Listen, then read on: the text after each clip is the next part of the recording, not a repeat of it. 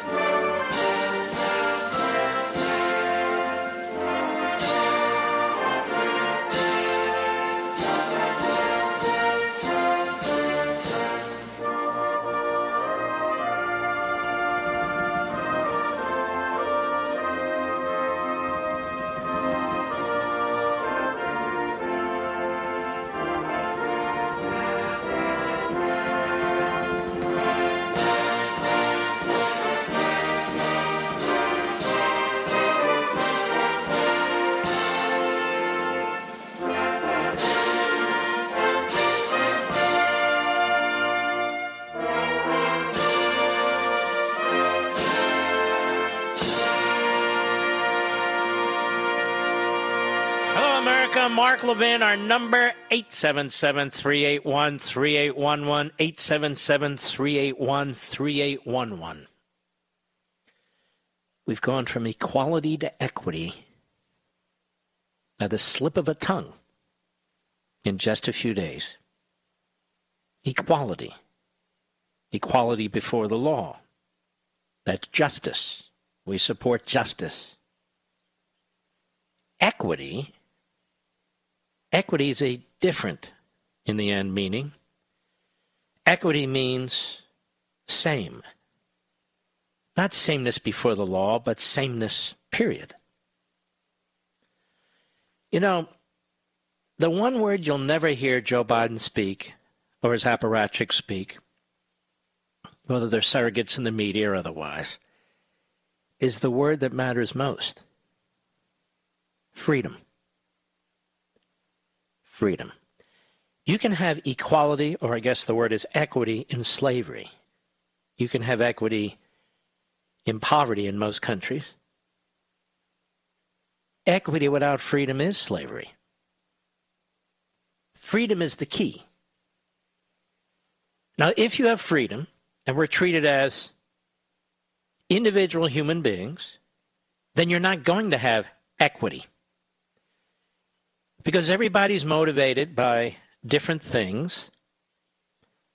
Some people work harder than others. Some people are luckier than others. And you can go on and on and on. That's the nature of freedom and a free society. Everybody can't be rich. On the other hand, everybody's not poor. There is mobility. You know, this caste system or class structure that Marx talks about, the bourgeoisie and the proletariat, and liberals in this country talk about this class and that class. There are no classes. Because in America, you're free to pursue whatever you want. We've had big battles in this country over equality. The abolitionist movement, the Civil War. We had to fight segregation in the Democrat Party. We have the Civil Rights Act of 64, the Voting Rights Act of 65, multiple acts since then. We had Civil Rights Act of 1957, of 1960, Civil Rights Act of 1868. We've had Supreme Court decision after Supreme Court decision, all aimed at smiting inequality, unjust inequality under the law. All quite necessary. But when Joe Biden talks about equity, they never explain what they mean exactly. But I know what they mean, Because Bernie Sanders tells us what they mean. He's a quote-unquote democratic socialist. That is, he's a neo-Marxist. Always has been and always will be. He was an old red from Brooklyn, New York. Found his way to Vermont. Got elected mayor Burlington. Got elected to the House and then got elected to the Senate. Vermont's a beautiful state. It's got about 12 people, and it's got about 14 minorities. Now, all that said, we don't seek human equity in this country. We seek equality under the law. That's exactly what the framers meant, and that's what all these battles, whether they've been wars like the Civil War or civil rights battles, are all about. Not equity. Not democratic socialism, not neo-Marxism. And yet that language has been slipped in. And the reason it's been slipped in is because of the incredible influence, sadly, that Marx has in virtually every society. Despite the fact that it's an ideology of impoverishment, it's an ideology of enslavement, it's an ideology of genocide. That's the history of Marxism. But Marxism creates excuses. It creates excuses. It treats people as groups. Now, I'll tell you something interesting if you want to put on your thinking cap just for a little bit. The whole identity politics movement, that is race, sex, orientation, and all the rest of it. The pure Marxists are very upset about identity politics. Do you want to know why, Mr. Producer? Because they believe it takes away from the core argument of Marx, which is everything relates to materialism, not religion, not race, and so forth and so on. In many ways, Marx was a racist, by the way, but that aside. And by the way, all these communists seem to be racist. Look how Castro was wiping out Cubans who happen to be more black than other Cubans. Look how China now is wiping out Muslims, and so forth. But here's my bigger point. Marxism, the purists, reject identity politics because they believe it undermines the core arguments of Marxism, which isn't about race and religion, because you're supposed to eliminate religion, eliminate the nuclear family. That's what he says. Anybody cares to read it, and eliminate these kinds of distinctions. What you really want to destroy is the whole notion of individuality. Everybody has to be reliant on the state, and that way we can all truly fulfill ourselves and realize ourselves. Now, that's a thumbnail sketch. There's more, but that's enough for now. So the concern is you're unmooring the notion of Marxism by focusing on identity politics. But there are those in America today who say, no. They can do just fine together, and I believe they can. They can do just fine together. We can, on the one hand, celebrate, promote, and enshrine identity politics, not a colorblind society, not true equality under the law, but we can enshrine in our ideology, in our culture, and in our law, different caste systems based on race, based on religion, based on genitalia, based on what you do with your genitalia, and on and on and on. And at the same time embrace the materialism that Marx talks about. Because Marx said everything begins and ends with materialism, which is preposterous. Those of you who go to church or synagogue, you know that's not true. But okay. And then the identity politics types, they say, no. Everything begins and ends with the race you were born into. Or if you're a female versus a male. Or if you're transgender versus straight, and on and on and on. But what they all have in common is they hate the American system. They hate American history. They hate American principles, including the Declaration of Independence, because you can't believe in the Declaration of Independence, natural law, existential truths, and so forth, the Enlightenment, Western civilization. You cannot believe in those things and be a Marxist or a progressive or statist or whatever you may call it at the same time. Because you have to destroy what came before. You have to destroy history. You have to eliminate it as an acceptable idea. And now our goal, you see, is the perfection of man, the perfection of mankind. And we can't perfect mankind if we're going to stand on the shoulders of our ancestors who were so putrid, who were so rotten to the core. We can't stand on their shoulders. We have to stand on our own 2 feet. So the world begins today. History begins today because we know more than everybody. We know more than Moses, than Abraham. For Christians, we know more than Jesus. For Muslims, we know more than Muhammad. We know more than the great thinkers, Plato, Socrates, Aristotle, Cicero, Brutus, Cato, Smith, Burke. We know more than they do. All put together. Because they were imperfect, and we are more perfect. We're more righteous. That's what this is all about. I wrote about it in Rediscovering Americanism. I wrote about it first in Ameritopia. That's what this is all about. You hold up a utopia. This is what equity. And I'm signing one executive order after another, insisting on equity for underserved communities. You should insist on freedom for underserved communities. Because this equity thing is a farce, and I'm going to prove it to you right this second. Joe Biden opposes school choice for the poorest of our neighborhoods in this country, where minorities are a large majority in the inner city. He opposes school choice.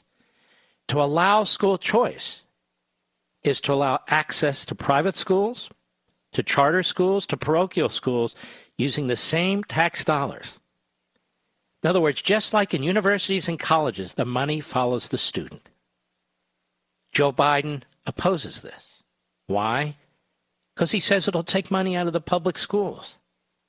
Ladies and gentlemen, education exists for the children, not for the bureaucracy, not for the teachers' unions.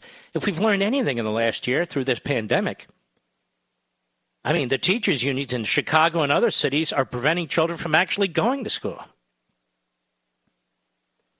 The education of our children, our flesh and blood. When it comes to equality, or we'll call it equity, we'll call it whatever they want to call it, Joe Biden doesn't believe in that. And yet look how important this is. A good education is central to everything. Everything. Equity, he says. I don't even know what he means. He doesn't even know what he means. But it sends up a red flag. Because once again, government is not treating individuals as human beings. It's treating individuals as part of a group. Now, as you listen to me, folks, many of you driving in your cars, many of you at the dinner table,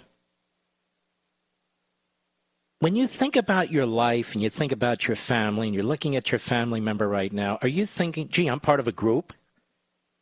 Or are you thinking about how to raise your family, how to take care of yourself, what you're going to do tonight, what you're going to do tomorrow, what kind of life you're going to live? Of course, that's what you're going to do. You're not thinking, gee, what are all black people going to do today? What are all white people going to do today? What are all lesbians going to do today? What are all straight? You don't think that way, and yet you are treated that way. And so the consequence is the dehumanizing of the individual, whether it's Rousseau or Hegel or Marx or Engels, whether it's Lenin or Mao or Stalin or Xi or Putin for that matter, or the Islamo-Nazi regime in Tehran, they don't think of you as individuals. Just like the American left, they think of you as a grouping. As a grouping. And this is the great distinction between me and those who hate me, and between you and those who hate you, regardless of your background, color, religion, or whatever. This is the great distinction. Treat individuals as human beings, not part of a group based on some physical characteristic, some religious affiliation, genitalia, or what you do with your genitalia. Treat individual human beings as individual human beings. And you know what? That's the natural way to live. If you go to a diner, and I like a diner around here in particular, and there's a person waiting on you, do you look at that person as an individual human being? Are you interested in what they are about, their background? I am. Or do you say, oh, that's a Hispanic guy? No, I don't say, oh, that's a Hispanic guy. That's Frank. Frank, what's up? How's your family? Well, whatever. I'm interested in Frank. So the government puts us in these different castes or classes. Some of them are economic. Some of them are based on whether you're male or female. Some of them are based on... Why? Why does the government do that, Mr. Producer? To control us. And so we're constantly at each other's throats. Constantly at each other's throats. I'll be right back. Mark Levin.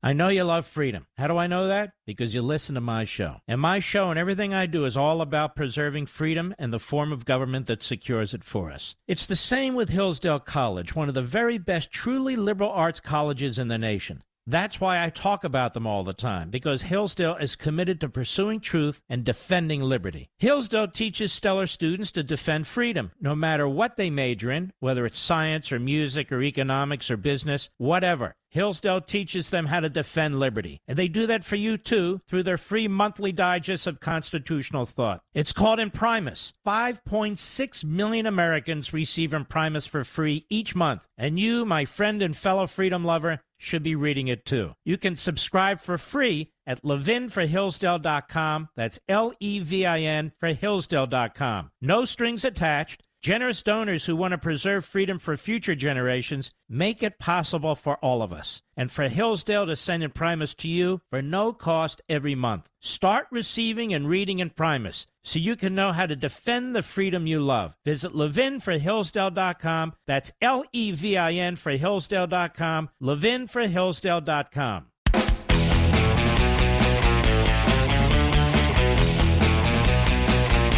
Now, you've heard this phrase, critical race theory. What's critical race theory? It's actually broader than race, but let's just stick to the race part. What is critical race theory? Again, thumbnail. Critical race theory is the idea that everything that happens to you and everything you do and everything you respond to must be seen through the lens of your race. Must be seen through the lens of your race. And this, of course, has not only caught on in academia, it's now being used as training and indoctrination tools throughout the federal government, under the Biden administration, and throughout our school systems. White teachers in some of these school districts are now being trained on their white privilege. On the other hand, minorities are being told that in many respects they cannot get ahead because of their race. And so people are being taught to be extraordinarily race conscious, to basically take up views of race that are in many ways self-bigoted, if you will. I'll coin that word. So again, not to look at individuals as individuals, or Martin Luther King said, colorblind, but no.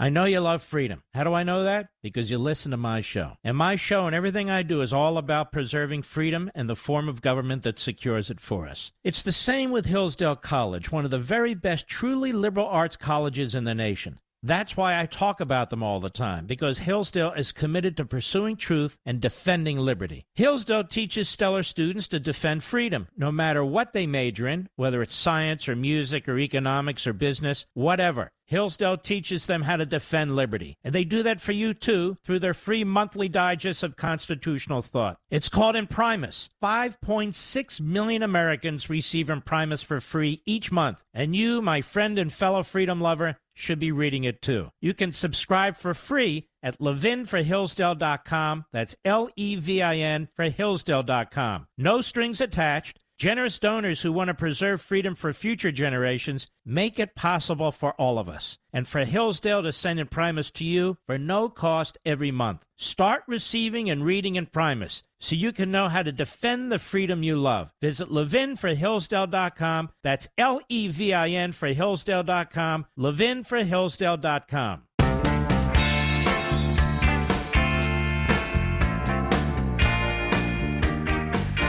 Some people talk about the Tea Party. We are the Tea Party. Call in now, 877-381-3811. Now, critical race theory, I'll move off this soon. I just want to lay a foundation for what's going on in this new administration. Promotes stereotypes about individuals based on their physical appearances. It promotes groupthink, and it promotes bigotry in the end. When you hear about systemic this or systemic that, but it doesn't apply to me, that must apply to somebody else, you think you're morally more virtuous and righteous than people who may have the same skin color or sexual orientation or whatever it is. But it promotes stereotypes and bigotry and groupthink. But even worse than all that, it promotes government power to make decisions based on one's race, ethnicity, sex, preference, and all the rest of it. It gives powers to government that government should not have. It may benefit one race one day, and it may benefit another race one day, but e pluribus unum, that is supposed to be our nation. That's what we're supposed to be about, as a friend of mine reminded me. Not I'm a African American or a Jewish American or a Christian American or a Muslim American or a lesbian American. No. American. And I use the word, and I have in writings, the de-assimilation of the country. You know, we see it with immigration. We don't assimilate people into the country. That doesn't mean people don't assimilate on their own. But we don't assimilate people into our American culture. And how are we going to assimilate people into our American culture when we're de-assimilating people right here at home in our American culture? Arthur Schlesinger Jr., who was a top writer and confidant of John Kennedy and Lyndon Johnson, he wrote a book years ago, a Harvard professor. And he said the one great fear he has is the failure to assimilate into the American culture. No country can survive all this tribalism. It's just not possible. And so let me just circle back and then we'll move on. When you look at the tribalism, that is identity politics or critical race theory, and then combine it with the neo-Marxism or Marxism, you can see this is what's going on today. When Joe Biden's signing one executive order after another, that's exactly what he's doing. Now, he's too dim-witted to know what he's doing, but that's what he's doing. Bernie Sanders knows what he's doing. He's all excited about it. I can tell he's excited about it because he opened his eyes. But he's not the only one. And Joe Biden is ruling like some kind of a potentate. I called Obama the imperial president. Now Biden is the imperial president. He's taken over where Obama left off and has done a lot more. 28 executive orders in 6 days. Trump had 4 executive orders in his first 6 days. Obama had 5 executive orders in his first 6 days. Clinton had about 5 executive orders in his first days. George W. Bush had none. 28. And when you add in today, almost 3 dozen. And these are substantive decisions. In other words, a clear violation of separation of powers This goes way back to the American, it goes before the American founding, to Montesquieu, who talked about how you prevent a centralized tyranny. And the way you prevent a centralized tyranny, Montesquieu wrote, is to separate government into these three arenas. He said the legislative, the judicial, and the magistrate, meaning the executive. And it's this balance of power that our Constitution recognizes. So we don't have one of these centralized tyrannies or one of these parliamentary mob-type situations. It's a uniquely Republican, small r Republican form of government. It's genius. And the reason the framers came up with this is because they studied all the governments of the past. They studied what happened in Britain and Germany and France. They embraced the great philosophers, the Western Enlightenment. And so they tried to create a constitution despite all the imperfections in that society, despite all the tugging and the pulling. They created a society that was intended to respect the individual. Now, I know you're going to mention slavery, and you should. So I'll give you Abraham Lincoln's response, because Abraham Lincoln did more for African Americans in this country than any other human being ever in America, ever. More than any civil rights leader, more than any politician, and he gave his life. And he said, read the Declaration of Independence, which is rarely taught anymore. Read it, he said. This is in the middle of the Civil War where we have over 700,000 casualties. A civil war. Can you name another country on the face of the earth that fought a civil war to end slavery? Name one. Well, Mark, the war was really fought to keep the Union. Frederick Douglass thought that originally, too. And then he got to know Lincoln. He said, no, Lincoln wants to extinguish slavery. And if you read Lincoln's speeches, it's quite clear he wants to extinguish slavery. By the way, you have equity in slavery, too. That's what I mean. That word equity can be extraordinarily dangerous. He said, read the Declaration of Independence. Those men in Philadelphia, they came together, they put their lives on the line to break away for independence from Britain. And I might add, Britain continued to import African slaves into the United States. Even though Britain had abolished slavery for itself, it was making an enormous amount of money importing slaves into the United States. The United States had pretty big boundaries, and they were not able to control their boundaries back then. It's just too big, and they didn't have a Navy big enough to handle it. And they didn't have a border patrol or any of that sort of thing. He said those men in Philadelphia in 1776 tried but could not resolve the issue of slavery. Here's something interesting. I believe it was his first draft. Thomas Jefferson, who owned slaves, not many, but he owned slaves. Thomas Jefferson wrote in the Declaration of Independence how horrid slavery was and talked about the abolishment of slavery. That was taken out of the draft. You see, back then, these colonists, these colonies, were fighting for their survival. And so they never really got around to addressing that issue. They couldn't agree. Georgia and South Carolina, when they went back to the Constitutional Convention again, some of the northern state delegates raised the issue.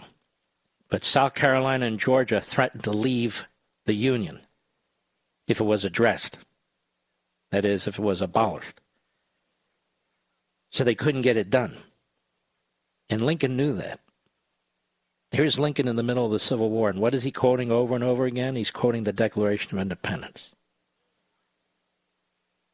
Unalienable rights for every individual. God-given rights.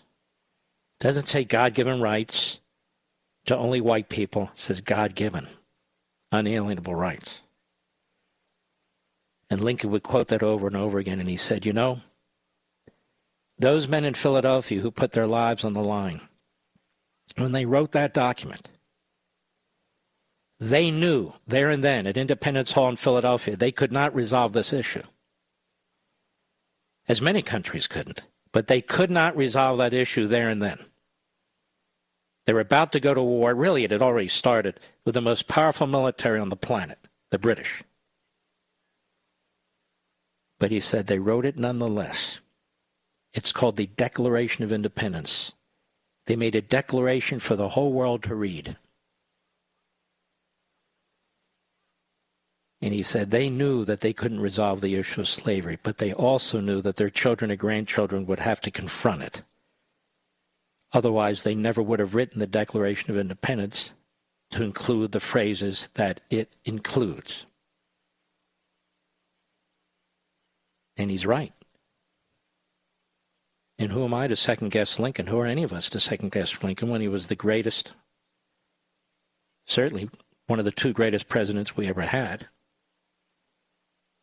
And he's the one that eliminated slavery through his statesmanship and his leadership. And by the way, many in the North, considered quite liberal at the time, wanted Lincoln to sue for peace. They were tired of the war. The casualties were unimaginable. Think about it. A nation of about 25 million people. You wound up with 700,000 dead. Almost no family was unaffected. The Declaration of Independence, he said. What's also interesting, if you look at the American population, the vast majority of people in this country, their ancestry, certainly white people, does not go back to the Civil War. It goes back post-Civil War. Post-Civil War. There were massive influxes of immigration during different cycles in our history, including before the Civil War. But most of the population in this country today cannot reach back to the Civil War or the pre-Civil War period on their ancestry. I'm not saying blacks, I'm saying most of anybody else. And in fact, many of the black people in the country today don't reach back to that period either. They've come into the country since. This is not to explain anything away. This is to explain when you have a huge country, a diverse country, with every kind of background, with every kind of race and ethnicity, with every kind of religion, because that's the kind of country we are. That's the kind of country we were meant to be. Despite our imperfections, we are a great country. There's not another country on the face of the earth with this kind of diversity that has had this kind of a civil society. Not another one. And we're destroying it. Because critical race theory, identity politics, and Marxism are all about destroying the status quo. So we're supposed to emphasize our differences. We're supposed to support stereotypes, depending on what the stereotype is and who we're stereotyping. You can see the promotion of bigotry and self-hatred and on and on and on. So rather than treat ourselves as individual human beings, we're supposed to treat ourselves as part of a group. A group that's either victimized or a group that's perpetrators. Wait a minute, I didn't do anything. Oh, of course, you didn't do anything. That's just you. What about everybody else? And this is the problem. Now, the Democrat Party has decided that it is throwing in with these sort of neo-Marxist identity politics, critical race theory ideologies. And they've been very successful in husbanding votes this way. It's very hard to talk to people about personal responsibility and accountability. It's very hard to explain freedom if you don't, unless you don't have it. Then you understand it intuitively. God, I want my freedom. Right. But if freedom's all around you, if it's all around you, you may have a chip on your shoulder. You may be angry about something. You may have had a bad day. You may have been fired. Who the hell knows? It's just easier not to look at yourself, to be circumspect. It's easier to blame something else. Now, if somebody is a bigot and a racist, that needs to be addressed. And under our laws, federal, state, and local, it should be addressed. But to say the entire society, an entire race, is this or that, is to be a bigot yourself, is to peddle stereotypes, is to participate in groupthink, not thinking as an individual human being. That's what's going on in this country today. Whether it's young people in colleges or universities, online, their own social circles, whether it's the Democrat Party trying to manipulate people, trying to get votes. I mean, Joe Biden used to throw in with the segregationists from Mississippi and Alabama and Georgia early in his Senate career. Now he's embracing critical race theory, identity politics, and neo-Marxism. Oh, Joe's a centrist. Joe is signing executive orders like he's Mussolini, one after another, after another, after another. He just destroyed women's sports. Abortion on demand, paid for by the taxpayers. These are firsts. We're not going to deport for the first 100 days people who come into the country illegally, even if they're criminals. A federal judge today said, whoa, whoa, whoa. Wait a second there, brother. The federal judge told Joe Biden, no, you don't have the legal authority to do that. All these should be challenged. So he's writing executive orders left and right. Guy's been there a week or so. Not even enough time to take in what's actually been taking place. But he's there, baby. He's signing away. No talk about him being a dictator. I'll be right back. Mark Levin.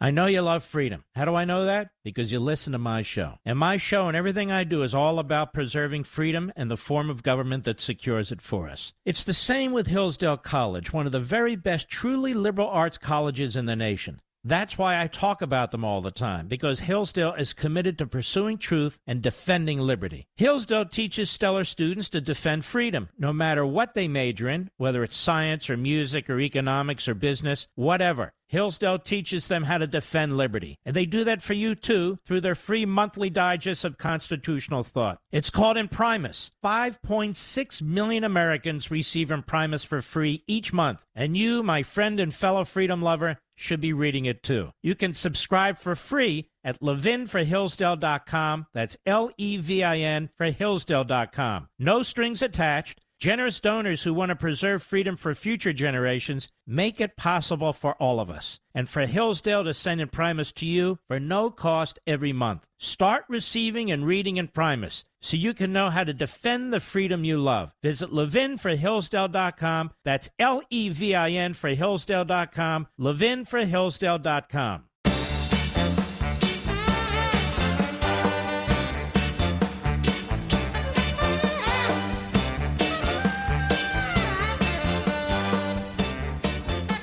Next hour, we're going to discuss this phony impeachment. We're going to have Rand Paul on the program as well. And we're going to talk about this a little bit. What is this? Is this a joke or something? Senator Patrick Leahy rushed to the hospital. Is that right, Mr. Bill? You want to check that? I don't know if that's true or not, but he was supposed to oversee, you see, the impeachment trial because he's such an objective, judicious type individual. By the way, as I was speaking during earlier the hour, Black Lives Matter is the quintessential example of the combination of identity politics, critical race theory on one side, and Marxism on the other. The founders, all three of them have said they are Marxists, and yet you can tell by the title of their group and their mission, which is identity politics and Marxism, that these things can be married together. And so it's like the worst of all worlds. Leahy is in the hospital. So who do they go to next, Mr. Producer? They're running out of presiding officers to oversee this thing. We'll discuss that more in the next hour. By the way, this critical race theory and identity politics cuts the other way, too. The white supremacists, the neo-Nazis, the Klansmen, what do you think they do? They identify themselves by race, they stereotype, and they're bigots. And there's groupthink among them. So this whole movement, this whole ideology that some people promote as sort of a liberation movement, it's extraordinarily dangerous. It undermines the whole notion of Americanism. That's why I wanted to spend the full hour on it. Now, we will move in the next hour. I'll be right back. From the Westwood One Podcast Network. He's here.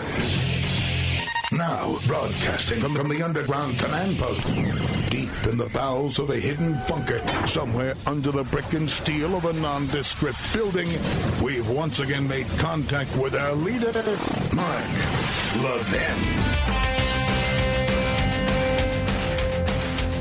Hello, America. Mark Levin here. Our number, 877-381-3811, 877-381-3811. Before we get to this impeachment farce, one of the things Biden signed today and spoke a lot about again was this equity issue. And he's ordered all departments, including HUD, Housing and Urban Development, to make sure that equity is at the basis of all they do. I'm not going to repeat the last hour, but mark my words on this. This is aimed at the suburbs. I had Stanley Kurtz on this program several times. I had him on Life, Liberty, and Levin. We highlighted his point about what HUD was capable of doing under the Obama administration, what Biden's proposal was, and what it is essentially is to nationalize the suburbs and combine the suburbs, for all intents and purposes, with the cities. And, of course, this cuts absolutely against all notions of popular sovereignty because they intend to do it bureaucratically by regulation out of the Department of Housing and Urban Development. And they're going to use the Fair Housing Act that was passed in the 1930s. This has nothing to do with the Fair Housing Act, but this is how the left twists these things when they have power. They don't allow the niceties of the law or interpretation to get into their way.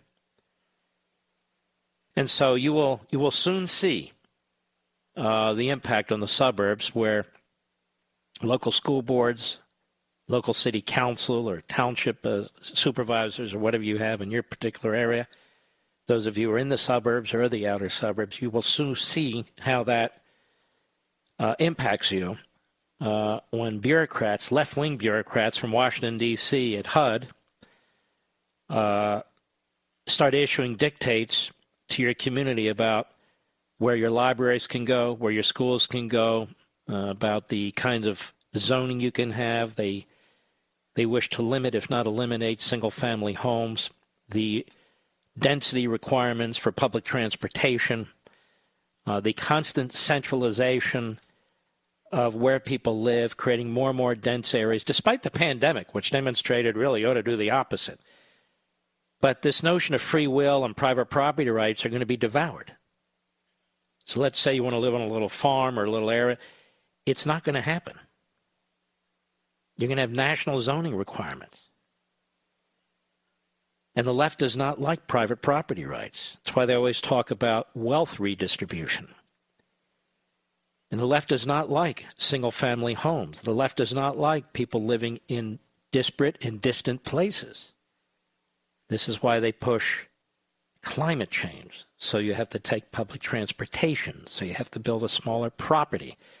So you can't have farm animals and other things because of methane and on and on and on as they regulate every detail of your existence.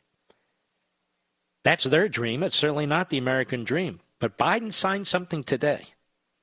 I picked up on it. That's going to impact the suburbs. And not just the suburbs, the more rural areas of this country. Because the strength of the Democrat Party is in the metropolitan areas.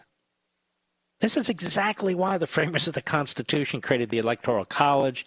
This is why you have a Senate with 2 senators from every state, regardless of population. Otherwise, the cities dictate everything. Well, that's okay, Mark. That's where the majority is. Really? But they don't grow the food. They don't produce the energy. That's not where our assembly lines are. So much of what is important to this country, apart from population numbers, doesn't occur in the inner cities. Many things that are important to this country do occur in the inner cities. Don't get me wrong. I'm just saying that's not the only place. There are other places. And it's not defined by population. The problem is the more we move away from small r republicanism, the more we move away from representative government and move towards mobocracy or pure democracy, the more people who are going to be cut out of the system are going to be disenfranchised. That's what's going on. That's the centralization of power. Now, before Rand Paul comes on the program in about 20 minutes, he did something really important on the floor of the Senate today. He moved that the so-called impeachment trial in the Senate was unconstitutional for a variety of reasons, same reasons we've been talking about here. I want him to discuss it himself. And he got 45 Republican votes. So what that demonstrates is that the trial is dead, that they cannot convict the president. They're not going to get 2/3 of the Senate. They can't even get a supermajority of the Senate. So they're doing this for two reasons, to distract us from the radical agenda. Let me tell you something. Nothing happens by accident. This is a coordinated effort. Biden signing away the imperial president, Mussolini-like, signing one dictate after another after another. We've never seen this in American history in the first week of a presidency. We've never seen it. And he's bypassing Congress, bypassing the legislature, Article 1 of the Constitution. The left isn't concerned about it at all. The left is cheering it. The media love it. If Trump did this, or Bush did this, or Reagan did this, they'd be calling them fascistic dictators. They'd be going to court and all the rest of it. Okay, fine. They are distracting us from what's actually taking place. And they're overloading the system. As I said to Speaker Gingrich on my Sunday show, Life, Liberty, and Levin. So they've taken a lesson from Professors Cloward and Piven, that was a married couple, who basically said, flood the system. Just make it too difficult to track what's taking place. And this is supposed to be a representative republic, so you have Biden who just keeps signing these things. Your congressman's not involved. Your senator's not involved. Nobody's involved. So you're violating the most precious and core aspect, as I said in the first hour, of our constitutional system. Goes way back to the writings of Montesquieu in the late 1500s, early 1600s. If you read your Federalist Papers,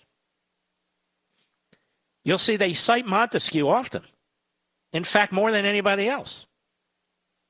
They're so proud of this system.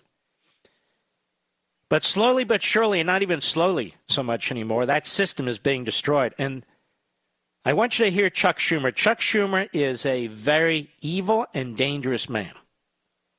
We've dealt with him for decades on this radio show. This radio show started in New York on WABC. We've dealt with him for decades. He doesn't like the First Amendment. He's actually proposed an amendment to curb freedom of speech. He doesn't like the Second Amendment. Actually, he earned his spurs, as I pointed out the other day, as the number one attack dog against the Second Amendment. These are part of the Bill of Rights. You can't just vote them out of existence, and yet that's what they want to do. And now he is focused like a laser on destroying the Article 3 judges, Article 3 of the Constitution. First, he threatened 2 Supreme Court justices. Remember that? On the floor of the Supreme Court. But he never incites insurrection or violence. No. Then he's threatened to pack the court. And I believe that affected the court in the 2 Pennsylvania cases a few months ago. And he's still at it. Because what they want is an ideological Politburo. Hat tip, Breitbart, cut 3, go. Second, traditionally, we have increased the number in the lower end circuit courts. I have in the city of Buffalo they don't have enough judges. There's this long line before you can get to court because they don't have enough. So we could expand those relative. District courts and circuit courts. Correct. Now, as for the Supreme Court, that's the big one. And President Biden has put together this commission to come up with a report. in 180 days. We're going to see what that commission says and go from there. And who's on the commission? Mr. Producer, do we know? No. That's some commission. That must be one of those executive... Folks, we don't need a commission. We had a constitutional convention. We don't need a commission to tell us how many judges should be on the Supreme Court. We've had 9 justices on the court for, give or take, 150 years. The reason they want to do away with that is because they want to fix the outcome of cases. Again, this is tyranny. This is autocracy. For all the years the Republicans controlled the Senate and the House, they never even suggested this. When Ronald Reagan won by a landslide and he brought the Senate in, and for 6 years he had the Senate, and he had enough members of the House, including what they called blue dogs back then, where he could have gotten through any legislation he wanted. He never said, let's get rid of the filibuster, let's pack the Supreme Court, let's add seats to the Senate. He operated within the confines of our tradition, our system, our institutions, and our Constitution. Trump never said, let's pack the Supreme Court. Nobody has, except them. And do you hear the media? They're very upset. Have you heard that, Mr. Producer? Not in the least. Go ahead. Seats on the Supreme Court. Correct. Do you have an opinion on it heading into that process? I'm going to wait for his report. Do you have the sense that your caucus has an opinion on that heading in? I think people are torn. Let's see what the report says. On the issue of... He's going to know what the report says. Nothing happens without them knowing. He is the majority leader. 50-50. I don't know how you're majority leader with 50-50, but apparently he is. 50-50. Now, what else does Chuck Schumer have in mind? This is an amazing one. Ready? Cut 4, go. Describe to me new Senate Majority Leader Chuck Schumer's main legislative priorities. Obviously, we have some things that are not legislative technically, the impeachment of the president, the new president's cabinet. Can I say one other thing on climate? Please. I think it might be a good idea for President Biden to call a climate emergency. Why? Because then it relates to what you're saying. Then he can do many, many things under the emergency powers. All right, stop. So call a climate emergency to get around the Constitution. Stack the courts to get around an independent judiciary. Okay? This is shocking. Sign endless executive orders like no president in modern history to get around the Constitution and the checks and balances. Now, ladies and gentlemen, Trump never did this. Bush never did it. Reagan never did it. Bush never did it. 2 of them. Why isn't Biden or why isn't Schumer being called a dictator? Because the media agree with him. They want the outcomes. The ends justify the means, as we say. A climate emergency. We have a climate emergency. Does this not concern anybody? That Chuck Schumer is sitting down thinking of ways to eviscerate our constitutional system? Call that an emergency. We can vote mere majority to stack the court, but we'll wait for the commission, and we can add district courts and circuit courts. And Donald Trump never added district courts or circuit courts, not one, when he was president of the United States. Not one. Go ahead. President that wouldn't have to go through, that he could do without legislation. Now, See? Trump... Keep going. Emergency for a stupid wall, which wasn't an emergency. But if there ever was an emergency, climate is one. So on that stupid wall, which I happen to support strongly, and Chuck Schumer supported it 12 years ago, and Biden bragged about voting to fund 700 miles, not 480 miles, just 14 years ago. So the Democrats have completely flipped on this because they've determined that immigration, illegal immigration, eventually citizenship, where 3/4 of new immigrants vote Democrat, is something they want to do. So it's all about politics, party, and power. That's it. Not about principle or values. Donald Trump followed the law. Now, how do we know this? Because the United States Supreme Court ruled that he followed the law. Congress sets up these pools of money in these different accounts with different agencies that allows a president to use those monies for certain purposes. That's what Trump did. He didn't create any nefarious precedent. He didn't do anything untoward. But to point to that and say we should have a climate change emergency that allows the President of the United States plenary power in all kinds of areas, because, of course, everything's affected by climate. Everything's affected by the air. Everything's affected by the weather. Everything's affected by water. So it is a way that we can just grab as much power as we want, impose and enshrine whatever we want, go around the United States Congress. We're not talking about a wall. We're not talking about using separate accounts. We're talking about this massive effort, plenary effort, just by invoking the phrase climate emergency. He's coming up with one plan after another to destroy the checks and balances. And I'm going to keep calling them out on this because nobody else will. With specificity. With specificity. I'll be right back. Mark Levin.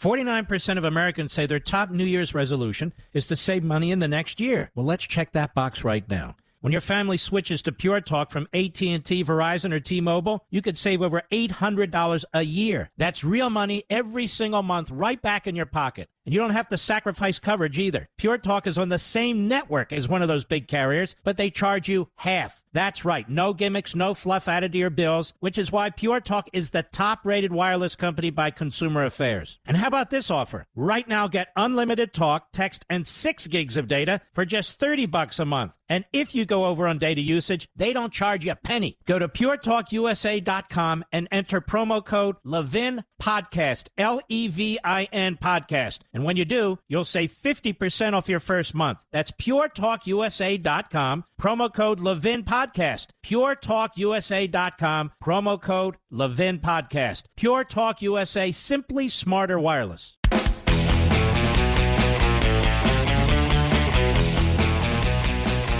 So what I have discussed with you for almost an hour and a half goes right over the head of, what's that guy's name? Jeremy Peters? And Phil, what's his name? I can't remember all these reporters. Bump, the Bumpster, goes right over their heads. Who? Oh, Farhi? Oh, yeah. All goes over there. They sit around and they wait to cherry pick what I say. So everything I just said for an hour and a half is way too deep for them. And moreover, why portray me as somebody who actually thinks about this stuff, and writes about this stuff, and provides scholarly information on this stuff? Why do that? Just change Mark's first name to Right Wing. And this is how they character assassinate. So we're keeping a very close eye on these miscreants and malcontents. These frauds who pretend they're journalists but know better. We all do. You know, our friends at Chamonix want you to know that Valentine's Day is right around the corner. Ladies, what better gift than treating yourselves to the most luxurious skincare in the world? Gentlemen, give your special lady the spa-quality pampering she deserves in the comfort of her home. During Chamonix's Valentine's Day event, your order of Genucel for eye bags and puffiness will include the new Zotique Deep Correcting Serum for free. Yes, free. Zotique combines the purest vitamin C with the brightening benefits of lactate acid for a younger, healthier, happier-looking appearance. Say goodbye to adult acne, redness, stress breakout. Hello to increased firmness, smoothness, and a visibly younger-looking you. With its immediate effect, see results in 12 hours or less. Chamonix promises results that you'll fall in love with or your money back. Guaranteed. Yellow. Call 800-SKIN-604, 800-SKIN-604, or go to Genucel.com, Genucel.com. From now until Valentine's Day, get the classic Genucel Jawline Treatment and luxurious Genucel XV Anti-Wrinkle Moisturizer. Free with your order. 800-SKIN-604 or Genucel.com. That's Genucel.com, 800-SKIN-604. Scheduled to come on the program next, Senator Rand Paul. We'll be right back.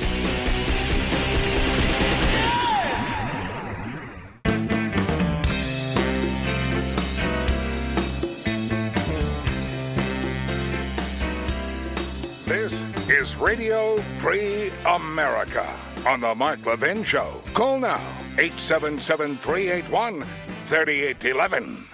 Senator Rand Paul, how are you, sir? Very good. Thanks for having me. Well, it's a pleasure. I really want to thank you for your battle that you're fighting on behalf of America and the Constitution. You went to the floor of the Senate today, and you had the Senate vote on a particular matter that's very, very important when it comes to impeachment, when it comes to separation of powers, when it comes to private citizens. Tell me what happened today. Well, there are constitutional motions where you can challenge the Constitution, and they are privileged motions. And so contrary to what everybody else wanted, I said, I want to find out at the very beginning, at the outset, I want to know whether or not we can have a vote on the constitutionality. So I was told, boy, you shouldn't be doing this. This is not your place, but I did it anyway. And the vote was quite interesting. 45 Republicans voted that you can't impeach a private citizen. Now, the downside is the Senate set the precedent today with 50 Democrats and 5 Republicans that you can impeach a non-president. And I think that's a real problem because I think it'll lead to great mischief. We talked with Professor Turley at lunch today, and his fear is that this becomes a tool and becomes weaponized, and this idea that you can do an impeachment with no hearings, no witnesses, sort of a snap impeachment, send it over, and then you can impeach. One of my friends said, well, maybe we should impeach FDR next. And I said, I might vote for that. But, it becomes ridiculous, this idea of impeaching people who are no longer in office. So we had the vote. And one of the purposes of the vote was to determine what the body would say with constitutionality. But the other purpose was to put people on record as to what they thought of this hearing. And the fact that 45 people think it's an illegitimate hearing means that there's no chance of impeachment. And so everything else now is a charade, that impeachment is dead on arrival. And we've set that from the very get-go now. So now we know that everything the Democrats will do from here on out is theater because they cannot possibly win. But Senator, another thing shocks me. 5 Republicans voted against the Constitution, and yet most of them claim to be constitutionalists. It is shocking, and I see this more often. But it is shocking for that to happen because now they have essentially destroyed the impeachment clause with what the House did, which was a 2-hour debate, 1 hour each side, no due process, no hearing. What kind of countries do that? Fascistic or Marxist countries, right? Yeah, it's reminiscent of the third world, and it's very disappointing. The thing that I think some of them make this decision on is, the left wing has made it over and over. They say on television every night that there was an incitement to an insurrection.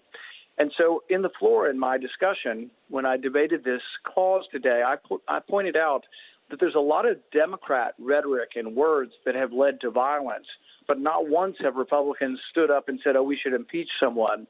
I'll give you a good example. I was at the ball field when the Bernie Sanders supporters showed up and shot Steve Scalise, almost killed him, shot 4 other staffers, shot one of the staffers 10 feet from me. It was a very violent episode, but as the guy was shooting at us, he was saying, this is for health care. And at that time, the Democrats were saying that the Republican health care plan was you get sick and then you die.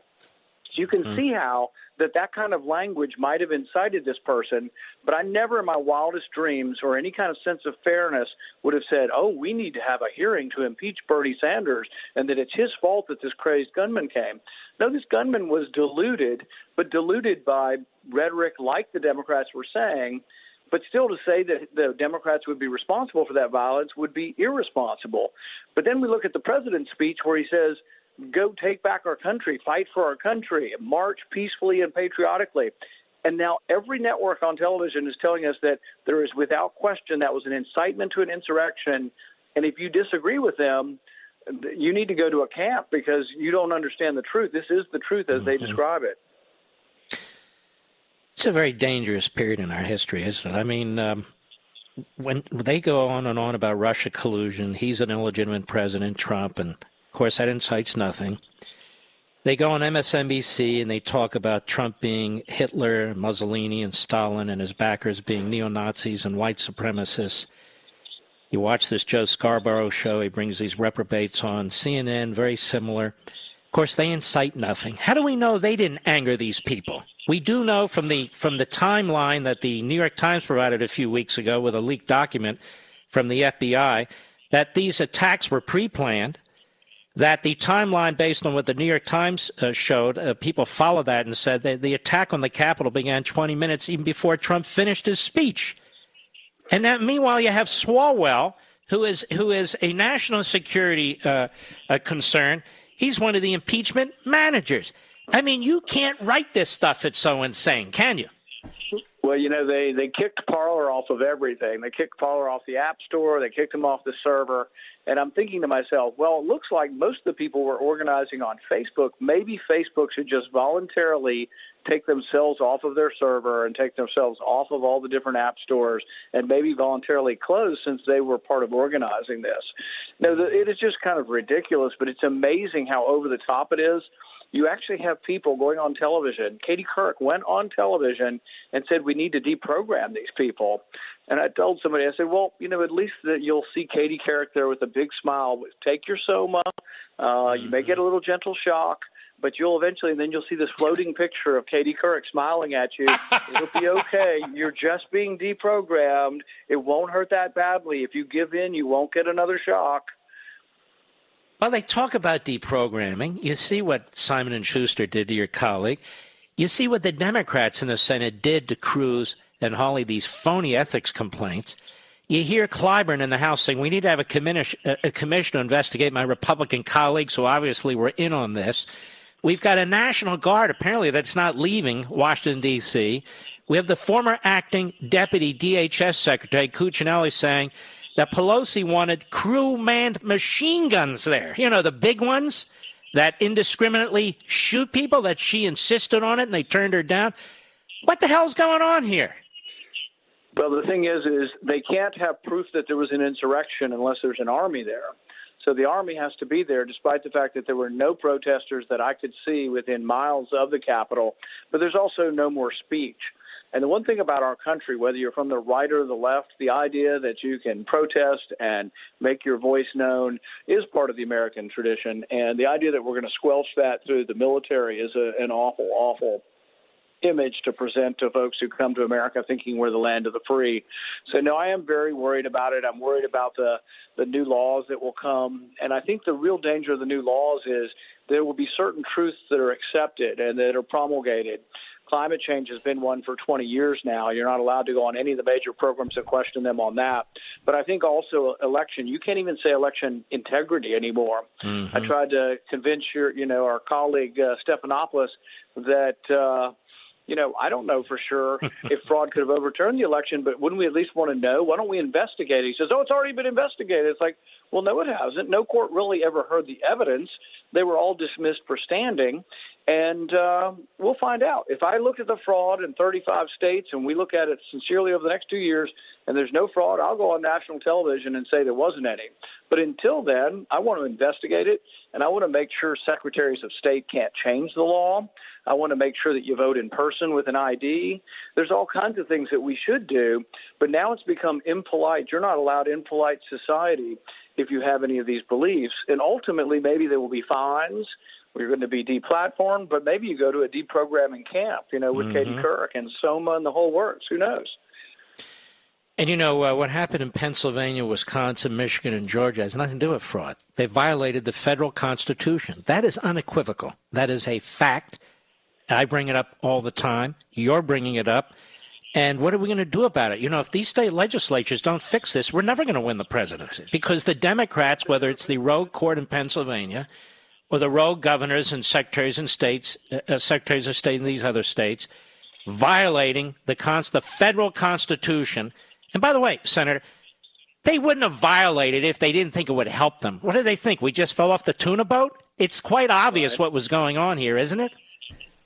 Well, I'm a believer in we do what we can do and we attack the problem where it exists. The election law is state law, and I plan on going to all the state legislatures that we control and trying to change the law. Even in Kentucky, where we're doing pretty well, I want to make sure that we purge the rolls. And I'll give you an example. We had a Democrat Secretary of State for 8 years. Even under federal court order, she refused to purge the rolls. We got a Republican Secretary of State, and I think he purged them 2 or 3 times during the election year to make sure the rolls were as clean as possible. We also need to make sure that Secretary of States do not create election law. So every state legislature that we control needs to pass a law saying the law, this should be obvious, but the law is only created by the state legislature, and that if it doesn't explicitly allow you to solicit votes by sending out applications or ballots, you're not allowed to. And so part of the problem was ambiguity. So like in Michigan and Pennsylvania, I believe the law said nothing about whether or not you could solicit votes by sending out applications. So it went to court, and the judge says, well, it doesn't say you can't, so I guess you go ahead. So there are ways we can make the law explicit that you can't mail out applications that aren't asked for, and that you don't have MoveOn.org or even right-wing groups sending out applications. Let me just say this to you before we have to break. One of the things I think you need to do if you're going to do this, because I was watching intimately Pennsylvania, my home state. My wife was involved in litigation there, too.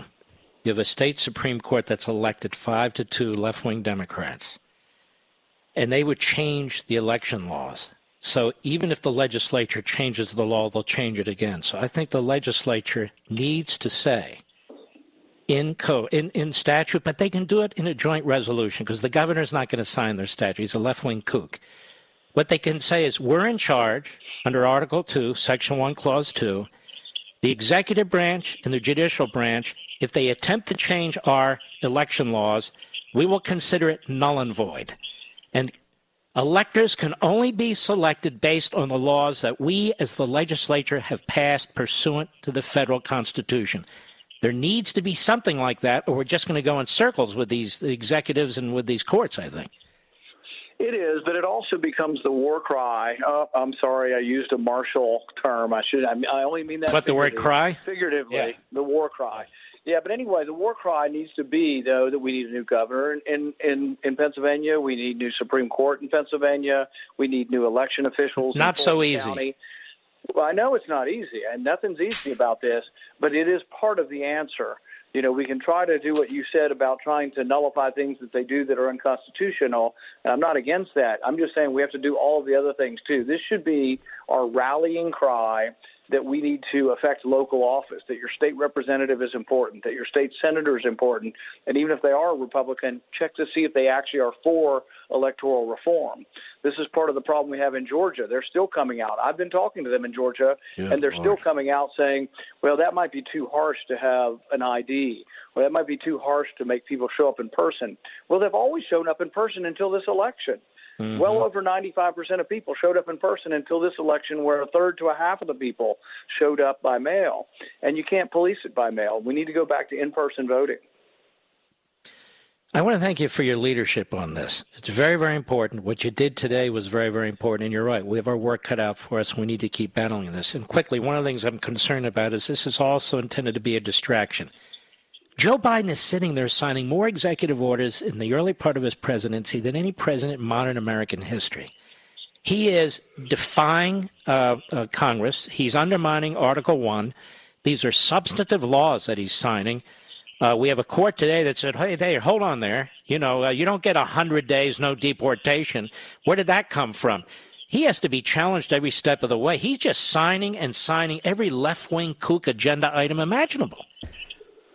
I agree with you. I couldn't agree more. We do need to stand up and fight. I mean, in a figurative way, of course. We need to oppose what he's doing, this big government grab. We've got to oppose him. But sometimes I worry, like with this impeachment, everybody was willing to go along until I brought forward this motion today. Everybody's sort of like, oh, well, what can we do? We might as well let Leahy sit in the chair and be a Democrat presiding over this. We don't care that the Chief Justice isn't coming. I was like, what? The Chief Justice isn't coming? That means this is an illegitimate procedure. And so several of us got moving on this, and it came to fruition today's vote. But the great news is impeachment's now dead on arrival. The vote today showed they don't have the votes, can't get the votes, and it is over. So everything else they do for the next 2 weeks will be theater. And you're right. Even the Chief Justice of the United States says, I'm not participating in this rogue operation. I'm sure that's what went through his head. We've never pursued a president after he's left office. Phony, impeached him twice. And nobody's asked this question. Did Chuck Schumer talk to Justice Roberts? I bet my bottom dollar he called him up and said, will you come over if we ask you? Because he didn't want to publicly ask him and be denied. I guarantee you Chuck Schumer talked to Justice Roberts. I would be just shocked if he didn't. And so a reporter worth their salt needs to ask Chuck Schumer, did you ask Justice Roberts to come over and did he deny it? Roberts is never going to say anything, but they should pester Schumer and see if he would admit the truth that actually Roberts privately told him, I ain't going over there because the Constitution doesn't allow for the craziness that you're doing. By the way, I don't have time for you to comment, but I'm sitting here thinking, you were at that park where Scalise and others were shot. You were attacked brutally by your neighbor. You were attacked after the Republican convention leaving the White House. I mean, I don't know that a senator's had to face so much physical attack in my life. Be safe, sir, and God bless you, and thank you for what you did today. All right, we'll be right back. Mark Levin.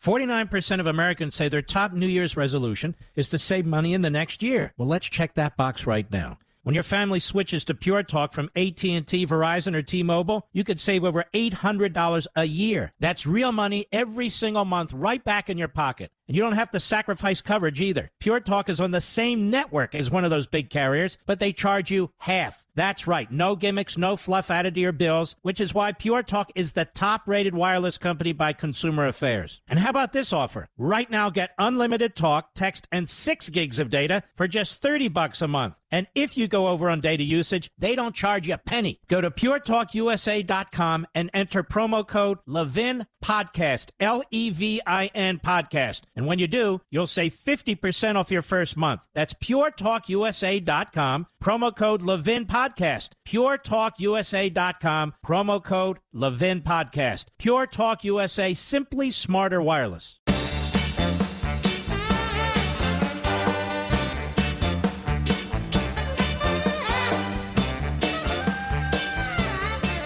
Well, we have real diversity, don't we, in our Democrat Party leadership running this country, the Three Stooges. Pelosi, the Speaker, Schumer, the Democrat leader, and then Biden, Casper, the unfriendly ghost in the Oval Office. I might mention they're all white, they're all old, and there's no geographic diversity. Nobody from the Midwest, nobody from the Southwest. Pelosi represents San Francisco. Biden represents Wilmington. Schumer represents New York City. Got a lot of friends in all those cities. That's not my point. These are all cities. And so when it comes to oil workers, assembly line workers, steel workers, truckers, farmers, ranchers, when it comes to all those things, they don't have a clue, and they don't care. That's not their power base. That's not their power base. The Democrat Party is a party of cities. That's it. What do you want from me, Mr. Producer? Do I owe you something? I know you love freedom because you listen to my show. Now, my show and everything I do is all about preserving freedom and a government that secures it for us. It's the same with Hillsdale College. I talk about them all the time because Hillsdale's committed to pursuing truth and defending liberty. Hillsdale teaches students to defend freedom no matter their major. They do that for you, too, through their free monthly digest of constitutional thought called Imprimis. We get that in the Levin household. 5.6 million Americans receive it as well, free, every month. And you should, too. You should be reading it. You can subscribe for free. Just go to levinforhillsdale.com, Levin for Hillsdale.com. No strings attached. Generous donors who want to preserve freedom for future generations make it possible for Hillsdale to send Imprimis to you at no cost every single month. Start receiving and reading Imprimis so you can know how to defend the freedom you love. Visit levinforhillsdale.com. That's Levin for Hillsdale.com, levinforhillsdale.com. By the way, for those of you who might be interested, Joe Biden is appointing every hate Israel Democrat from the Obama administration and beyond he possibly can, in the Department of State, in the Department of Defense, on the National Security Council, and elsewhere. Israel's going to have a hell of a tough time, a very, very tough time. The Iranians, well, they're wetting their burqas. They're all excited about it. The Palestinians couldn't be more thrilled. But Israel, you better get ready, because you're going to be attacked. I don't mean militarily, obviously, by the United States, but you are going to be undermined every step of the way. I'll be right back. From the Westwood One Podcast Network. Ladies and gentlemen, this final hour of the podcast is sponsored exclusively by AMAC, the Association of Mature American Citizens. Now over 2 million conservative members strong, AMAC believes in and stands up for the values that we care about: faith, family, and freedom. Thank you for listening, and please support AMAC. And you can become a member at amac.us/join. He's here. He's here. Now, broadcasting from the underground command post, deep in the bowels of a hidden bunker, somewhere under the brick and steel of a nondescript building, we've once again made contact with our leader, Mark Levin. Hello, America. Mark Levin here. Our number, 877-381-3811, 877-381-3811. Kyrsten Sinema, I believe it's how you pronounce it, a senator from Arizona. You don't hear much from her in the rest of the country. I viewed her as a rather peculiar person over the course of a period of time, but I want to thank her tonight. She's a Democrat. She's more centrist than leftist. Kyrsten Sinema, S-I-N-E-M-A, Senator Sinema, I want to thank her tonight, because she announced that she will not support eliminating the filibuster and, quote, she's, quote, not open to changing her mind, unquote. Now, you can imagine the pressure she's under in the Stalinist caucus of the Democrat Party. You can imagine. But she said, no, I'm not changing my mind. So in many ways, she has come to the rescue of the Senate, because she's had the guts to speak out. Now, I don't know where she stands on all the issues, Arizona. I got it. But I'd like to bring her on the program if she's amenable to it. She'll probably be under pressure not to come on, and discuss her decision. And on behalf of millions and millions of you, thank her for this decision. Not the others. I don't know what else she's doing. I'm not really interested. But on this,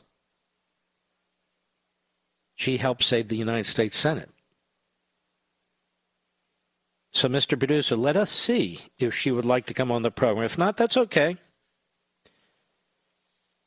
She said she will not support eliminating the filibuster. Her mind cannot be changed, according to a spokesperson. As Democrats now control the House, Senate, and White House, there, of course, has been discussion about possibly voting to eliminate the filibuster. That would allow any legislation to pass with a simple majority. Now, with her coming out against abolishing the filibuster, it makes it highly unlikely it could happen. Kyrsten is against eliminating the filibuster. She's not open to changing her mind about eliminating it, a spokesperson said for Sinema, and she told the Washington Post on Monday. So that's very important. Again, I don't know how she'll vote on other things. No doubt she'll disappoint, because she is, in fact, a Democrat. But that said, on this one, we owe her a debt of gratitude, don't you think? Did you know Anthony Fauci is the highest paid bureaucrat in America? If we look at the military, which of course is not very high paid, and any civilian bureaucrat, there's over 2 million of them, Fauci by far is number one. You know what he made in 2019? Federal salary, your tax dollars. $417,608 in 2019. And that doesn't include pensions and medical and all the rest. $417,608, because he's doing such a fantastic job. I wouldn't wear a mask, no. I mean, I would wear a mask, but maybe you should wear 2 masks, he's saying today. In fact, Fauci even made more than the $400,000 salary of the President of the United States. All salary data was collected by OpenTheBooks.com via a Freedom of Information Act request. $2.5 million. That's how much Dr. Fauci, director of the National Institute of Health, National Institute of Allergy and Infectious Diseases, and current chief medical advisor to the president, will make in salary from 2019 through 2024 if he stays in his post through the end of the current administration. $2.5 million. In a 10-year period between 2010 and 2019, Fauci made $3.6 million in salary. Since 2014, Fauci's pay increased from $335,000 to the current $417,608. No wonder he said, I know it's inconvenient. We got to shut down the economy. We're going to shut down the economy. I know it's inconvenient, but you got to do it for your country. Now, while many of you who own bars and restaurants and salons and God knows what else has had to be shut down or has taken a big economic hit, Fauci didn't give 1 penny back. Not 1 penny. In an August 13, 2020 Instagram interview with actor Matthew McConaughey, I like that guy, Dr. Fauci was asked if he had millions of dollars invested in the vaccines. Dr. Fauci laughed and answered, Matthew, no, I got 0. I'm a government worker. I got a government salary. He didn't mention that his salary was $417,608, the largest in the entire federal government. Dr. Fauci became the early face of the White House coronavirus task force. And this is, where is this from? I can't tell. It's not printed out on my document. Nonetheless, you know who you are. I give you credit if I knew who you were. Appearing daily, often in a live broadcast, to update the nation on the emerging COVID-19 disease. In March 2020, convinced President Trump on the 15-day lockdown policy to try and flatten the curve, and reportedly advocated on March 29, 2020 for extending the policy beyond its final 15 days. That's amazing. He still wants it. Yeah, we got to shut down here. I mean, I'm only earning a government salary. Vice President Mike Pence, who chaired the task force, his salary was only $235,000. In comparison to Fauci, Pelosi earns $223,000. Supreme Court Chief Justice Roberts earns $270,000. Members of the House and Senate earn $174,000. 4-star military generals earn $268,000. The 80-year-old Dr. Fauci holds a medical degree from Cornell and began his 53-year career at NIH in 1968. But this guy, for 50 of those 53 years, worked in the federal government.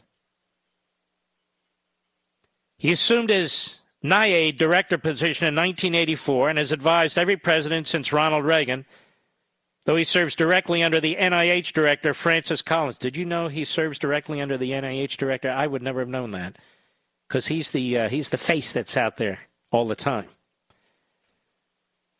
Known as the nation's top infectious disease expert, he qualifies for a full federal pension and Social Security under pre-1984 federal pension reform rules. The executive branch includes 2.1 million federal agency employees, 1.4 million members of the military, 500,000 postal employees. Federal employee salaries are generally capped at level 4 of the executive schedule, which is $172,500. But there are exceptions, and Dr. Fauci is an exception. In our data at openbooks.com, there are 3 doctors, all working at HHS, who out-earn the President of the United States in incomes ranging from $406,000 to $417,000. On October 19, 2020, President Trump called Fauci, and he was right, a disaster. 2008, George W. Bush honored Dr. Fauci with the Presidential Medal of Freedom. He's the 32nd most highly cited living researcher, according to an... Well, of course, because he's in the media all the time. I don't know what research he's actually done. Which brings me to another point. I've been thinking about this, too.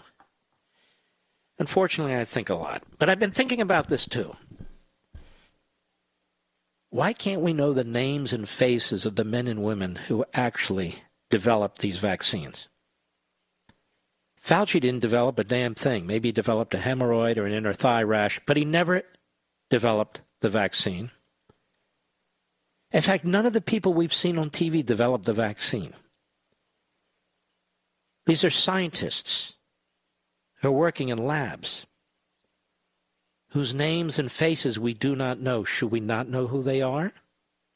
Why is Dr. Fauci getting all the credit? He's the infectious disease guy. He's not the vaccine guy. And who gives a crap about his politics? He can shove his politics. But who are the people who actually developed these vaccines? And I see more spinning by the Biden administration. You see, they say, we're going to come in and we're going to have more vaccines and we're going to get them all out there and we're going to take care of everybody. It's just a matter of... Now, it's a little bit more complicated, isn't it? A little more complex, this process. Dealing with 50 states, dealing with localities, dealing with hospitals, dealing with the federal bureaucracy. Joe Biden made a big announcement today that they're buying 200 million more units of the vaccine. By the summer. I'll have it by the summer. Now, that's not a great achievement, that they're going to buy more vaccines by the summer. The reason they can't have them until the summer is it takes a little bit of time to produce 200 million units. I don't care how many companies you nationalize. But the fact is we have a vaccine, not because of the Democrats, not because of any Biden plan, not because of any of it, because of warp speed under President Trump. Or there would be nothing to give to anybody. And just to show you how sleazy, what's her name? Psaki? What is the spokes idiot for the idiot? Jen Psaki. Where the P is silent, of course. The spokes idiot for the idiot. May I say that? I think I will. She's fighting with the great governor of Florida, DeSantis. DeSantis says, we could use more vaccines here. Well, you haven't used half of what you have. Now, DeSantis is a data guy. He's a Harvard guy. He's really following this. And he says, excuse me, both of these vaccines require 2 shots. So the people who've gotten 1 shot, we're monitoring them. And then when the time, it's like 3-week, 4-week interval, I'm not sure what it is. Then they're going to get the second shot, or the first shot is wasted. This is the CDC guidelines I'm following, the governor says. The CDC guidelines says you need 2 shots. And there's a period of time between the first and the second shot. So we're maintaining a database to monitor who gets the first shot so we can make sure they get the second shot so they reach immunity. And what Psaki, the spokes idiot for the idiot, is saying, he's got half his vaccines there he hasn't used. And, of course, the media run with that. Florida governor hasn't used half his vaccines. It's a lie. That is, he has every intention of using the other half. And guess who he's prioritized? I'm sorry, not teachers, not politicians. Senior citizens. Not criminals, not illegal aliens. No, senior citizens. Not until every senior citizen in the state of Florida has been inoculated twice, has gotten the vaccine twice, will he go to the next tier of individuals. Because he wants to save lives. He's looking at the data. The people who are most vulnerable are the older people. And the older you are, the more vulnerable you are. And the people with other underlying maladies. So that's what he's focused on. So it's an amazing thing. The Democrats said 2.5 months ago, 3 months ago, that Trump was all washed up, that he was using this vaccine thing for politics to get votes, that there wouldn't be a vaccine in time, and there they are. And unfortunately, these 2 corporations, the corporatists, didn't announce it till after the election. But we have 2 vaccines. Now we don't have enough because it's such a mess. Trump didn't do this. Trump didn't do that. Trump is the guy that got the vaccine done. He's the one, not Fauci, not Birx, not the media, not Biden. Not Pelosi, Trump. Well, what we got here was quite a mess, Well, we're really a mess here. No, it wasn't. It's a complicated matter. It's not so easy. And stop whining, you jerks. Just do your damn job for once. Hey, I'm signing an executive order. We're going to destroy women's sports. Yes. Isn't that progressive? Oh, yes, we are. Oh, look at this. Open borders for illegal aliens. No deportations for 100 days, even if they're criminals. Look how progressive I am. Okay, not equality, equity. We're going to do equity everywhere. Oh, look at me. I'm a progressive. Oh, let me sign that one. Let me shut down the oil industry. Let me shut down XL's pipeline. Tens of thousands of people will lose their jobs and go on food. Okay, that's good. I'm a job creator. I'm a union guy. Let me sign that one. This is what we're living with. I'll be right back. Mark Levin.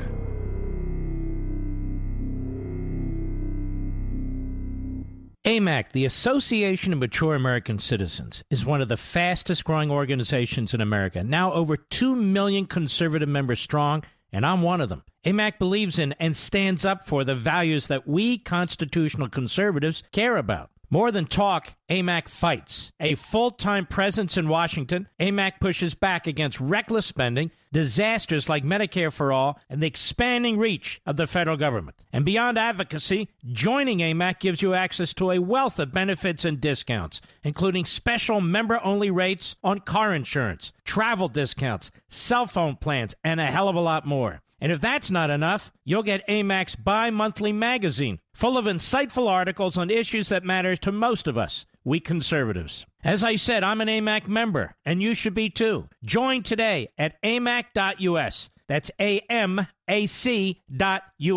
Stop supporting the liberal agenda that the other 50-plus organization has been pushing for. Join AMAC instead. AMAC.us.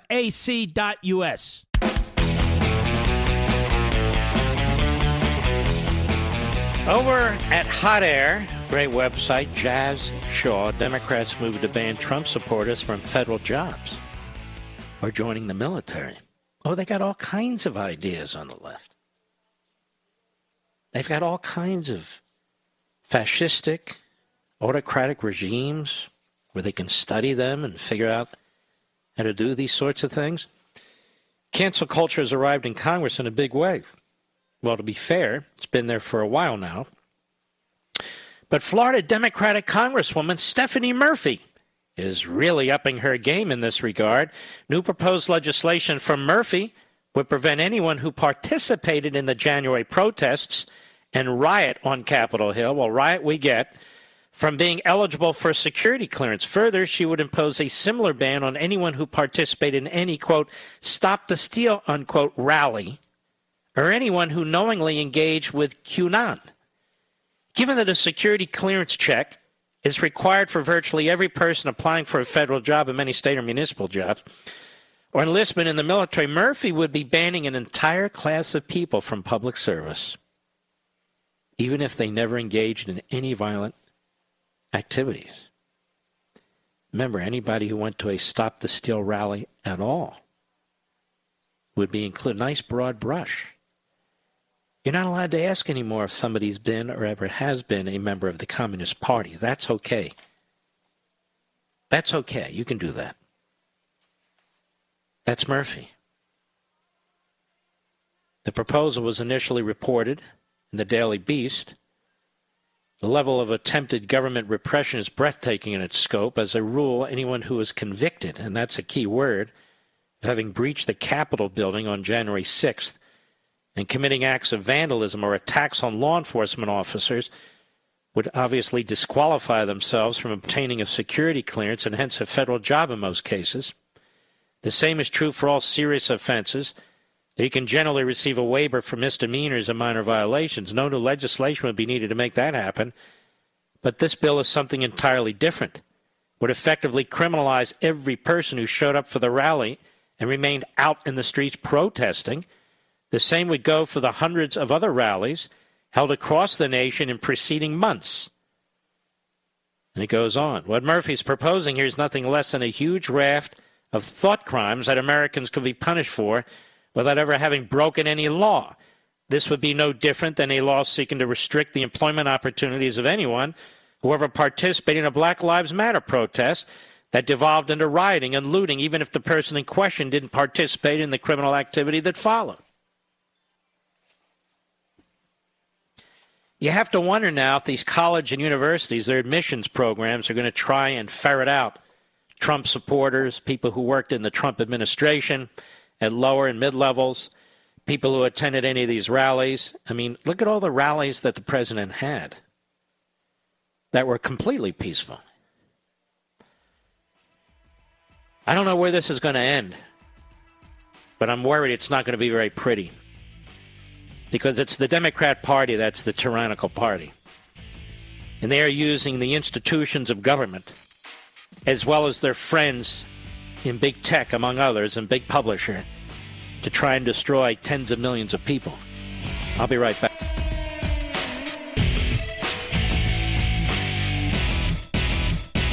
AMAC, the Association of Mature American Citizens, is one of the fastest growing organizations in America. Now over 2 million conservative members strong, and I'm one of them. AMAC believes in and stands up for the values that we constitutional conservatives care about. More than talk, AMAC fights. A full-time presence in Washington, AMAC pushes back against reckless spending, disasters like Medicare for All, and the expanding reach of the federal government. And beyond advocacy, joining AMAC gives you access to a wealth of benefits and discounts, including special member-only rates on car insurance, travel discounts, cell phone plans, and a hell of a lot more. And if that's not enough, you'll get AMAC's bi-monthly magazine, full of insightful articles on issues that matter to most of us, we conservatives. As I said, I'm an AMAC member, and you should be too. Join today at amac.us. That's AMAC.us. Stop supporting the liberal agenda that the other 50-plus organization has been pushing for. Join AMAC instead. AMAC.us.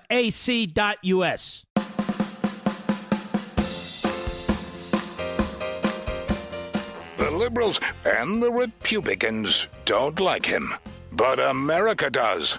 You can call Mark Levin at 877-381-3811. Liberty, merit, competition.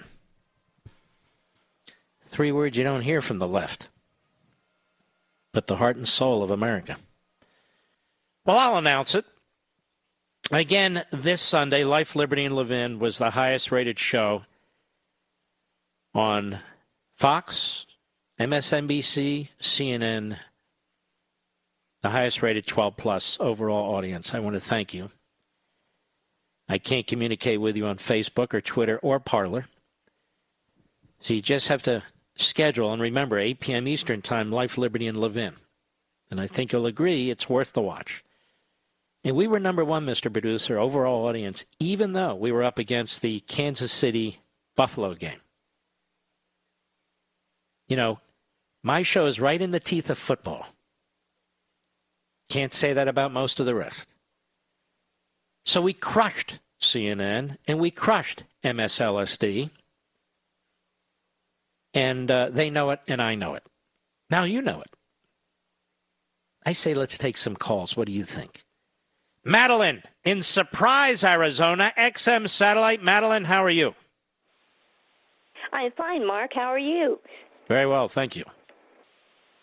Great. Thank you for taking my call. And great. It was a great show on Sunday, by the way. Newgrange was great. I loved him. So we just wanted to let you know that. And I was calling in basically because every time I listen to the news, maybe even just 5 minutes of it, every emotion comes over me. Depression, despair, disgust, contempt, everything. Nausea. And, anger, everything. I can't imagine how many else there are, but there is. And so what I've been doing is I've been getting on the phone and calling Congress people, all of them, and senators, the media. I like doing that, and I call them and just say it as it is. I am nice on the phone. A little sarcasm never hurt anybody. But it makes me feel better and like I'm doing something. And I know a lot of your listeners call in. They call in and they want to know what they can do. And that is something they can do. They can get involved, and it will show, I'm sure, it'll show we do care and we're calling in. It doesn't have to be just my senator or my congressman. All right, I got it. I call I got all it. of them. Yeah. All right, Madeline, good job. We appreciate it. You take care of yourself. Let's keep rolling. Let's see. Josie, Pensacola, Florida, on the Mark Levin app. How are you, Josie? Mark, ¿qué pasa? How are you, sweetie? Thank you so much. I'm doing okay. How are you? Muy bien. Mark, no complaint. I feel like I'm back in communist. I went through communist in 1973 with Salvador Allende in Chile. I'm from Nicaragua, and this radical left Democrats, they hate their own country. They want to destroy their own country just for power and control, and it's disgusting, disgraceful what they're doing to this America. Let me tell you, Mark, like that lady just said, I have widows calling me, and they want to pray. Like, I had a call the other night at 3 a.m. This lady, her stomach is sick and just worried because the American people are good people, and these people are evil. They hate their own country. They hate it. And there seems to be a lot of that, doesn't there? Yeah. And you know what? Let me tell you this. I would love to have more immigrants from Nicaragua. I'd love to have more immigrants from Cuba. I'd love to have more immigrants from Venezuela. Because people coming out of those countries get it. They know what liberty means. They're not interested in all the rest of this crap. They know what liberty means. They know what America is. You know what it is. It's something you really can't teach. You have to live it. And once you've had the iron fist of tyranny punch you in the nose, you know what it means to be an American. And that's why, quite frankly, I love people like Josie who come into this country, or their parents came into this country, because they love America and they love liberty. Go right ahead. And I thank God that I've been with the freedom of speech for 49 years, Mark, in this country, and I really love this country. I came the legal way, and let me tell you, Mark, all those criminals coming that the Democrats are bringing, I mean, a lot of them are MS-13 people. I have some family members that they're MS-13. I know what they do to American people, and it is horrible, horrible. Here in Pensacola, we got almost 4,000 MS-13 now here in this little city. And it is well, that's all right. You know, Schumer and Pelosi and Biden have never met any MS-30 gang member, and they never intend to. They're protected. Most of these people in Washington, D.C., never come in communication with anybody who's been assaulted by these people. We've had calls on this program of people who have been severely affected by these violent gang members coming across the border. Josie, thank you very, very much for your call, and God bless you, my friend. Let us continue. Susan, Brooklyn, New York, the great WABC. How are you? Mark, listen, today our current supposed president had some kind of a... Oh, you're going to get attacked by the New York Times and the Washington Compost because you said supposed president. What you need to say is the president who I think may have been elected from Russian collusion. Say that. They'll go along with that if it's Trump, but got to watch yourself. Go ahead, Brooklyn. I will, and but he had a talk. I think it amounted to, under 11 minutes or 12 minutes, if I'm not mistaken, about racial equality. And no, racial equity, not equality.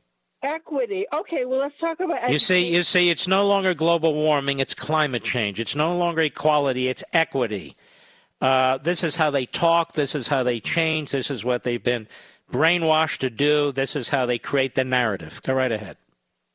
All right, but the solution and the problem is that the biggest civil rights movement has been and continues to be the inequality in education.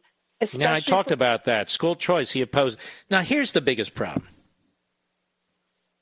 The federal government now is going to create more problems because it's going to make decisions based on race, religion, sexual preference, and the federal government's going to further tribalize this nation, and rather than people being treated as individuals in a diverse nation.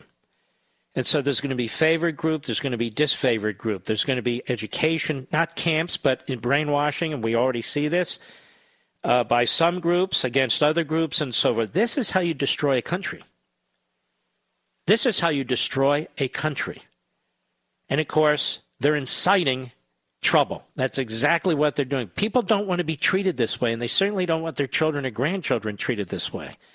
And people are now wondering, are my children or grandchildren in a favored group or a not favored group, or how are they going to be treated? If they're successful, is it going to be dismissed because of their race, because they inherited some wealth that I was able to husband my resources during the course of my life, working 20 hours a day?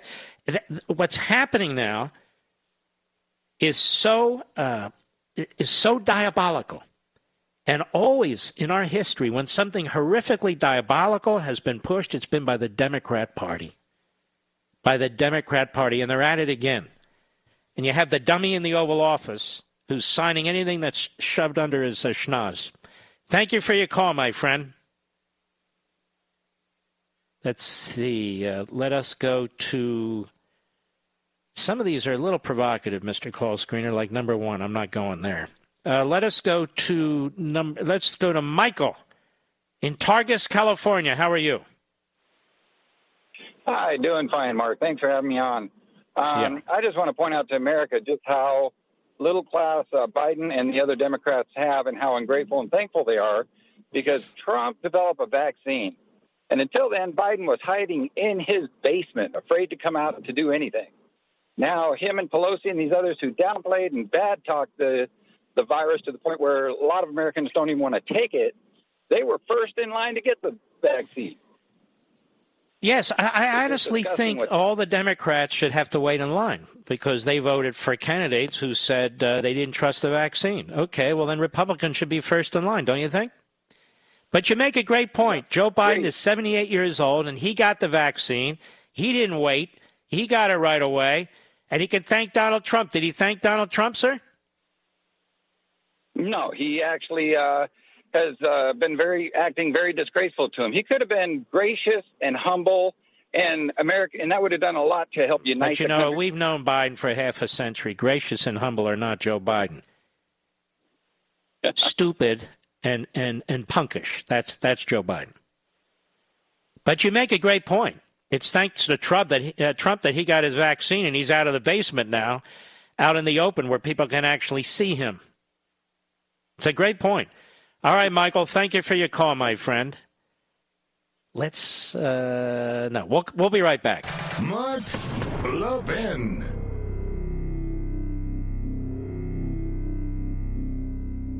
AMAC, the Association of Mature American Citizens, is one of the fastest-growing organizations in America, now over 2 million conservative members strong, and I'm one of them. AMAC believes in and stands up for the values that we constitutional conservatives care about. More than talk, AMAC fights. A full-time presence in Washington, AMAC pushes back against reckless spending, disasters like Medicare for All, and the expanding reach of the federal government. And beyond advocacy, joining AMAC gives you access to a wealth of benefits and discounts, including special member-only rates on car insurance, travel discounts, cell phone plans, and a hell of a lot more. And if that's not enough, you'll get AMAC's bi-monthly magazine, full of insightful articles on issues that matter to most of us, we conservatives. As I said, I'm an AMAC member, and you should be too. Join today at amac.us. That's AMAC.us. Stop supporting the liberal agenda that the other 50-plus organization has been pushing for. Join AMAC instead. AMAC.us.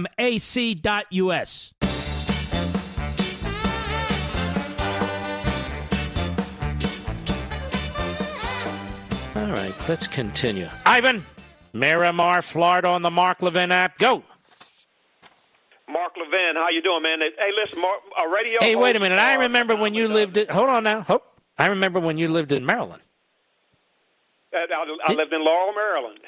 And you apparently. So you got the hell out of there. I got out of there. Hey, Mark, listen. Smart. Radio jocks are a dime a dozen, but there's only one Mark Levin. Listen, I would hope the Republicans, well, each of them would make a short statement similar to like, this trial is unconstitutional and baseless and is nothing more than an extension of the phony Russian hoax and the baseless first impeachment trial used to impugn the president, then use the rest of their 4.5 minutes to attack the Democrats. If they want to, if this is going to be a show trial, let it be a show. They could use the rest of their time to talk about the Democrats how they. How about talk about Kamala Harris on with Steve Colbert when Kamala Harris was cheering on rioters in August? What about that? Is that an impeachable offense? They stood by and fiddled while their cities burned. They gave cover to the anarchists. You could use their words. They colluded with Russia to do a real coup. They called the cops stormtroopers. Their cities. Mark, you're right. They should attack the Democrats, and then at the end they vote not to impeach the president, but use their time to attack the facts and policies of the Democrats. I agree 100%. I really do. And they should go on about how the Democrats are eviscerating the Constitution, the voting system, our borders, how they are failing to focus on the threat of communist China and its virtual attacks on Taiwan, what it's done to Hong Kong. I'm telling you, we are watching this rising regime. It reminds me in many ways of these genocidal regimes in the past. While we in this country are destroying ourselves, I should say, while the Democrats are destroying us in this country in the media. And by the way, tomorrow, I shouldn't say this because the backbenchers are taking notes, but nonetheless, there's a fantastic piece by Armin Rosen in The Tablet magazine. Journalists mobilize against free speech. And he goes through that a new generation of media crusaders clamors for government control over what you see, hear, and read, and for banning their competition. Basically, what we see in the modern media today are fascists, are neo-Marxists, who do not believe in free speech for all, just for themselves. And they use their speech to try and shut down speech for other people. It's a brilliant piece, unless everybody hits it before I get on the air. But you know, Ivan, I'm the cleanup hitter. So hopefully I'll be able to get to it. Ivan left us, or we hung up on him? Ivan dropped from Miramar, Florida. Now, you folks who are thinking of moving into Florida from Maryland, Connecticut, New York, Illinois, California, where else? All over the place, New Jersey. All you liberal Democrats thinking of moving into Florida, don't. Enjoy your own nirvana, the crap holes that you created for yourselves. Stay the hell out of here. We salute our armed forces, police officers, firefighters, and emergency personnel. We mean it. God bless each and every one of you. I will see you tomorrow, right here. Same time, same place. Be well. From the Westwood One Podcast Network.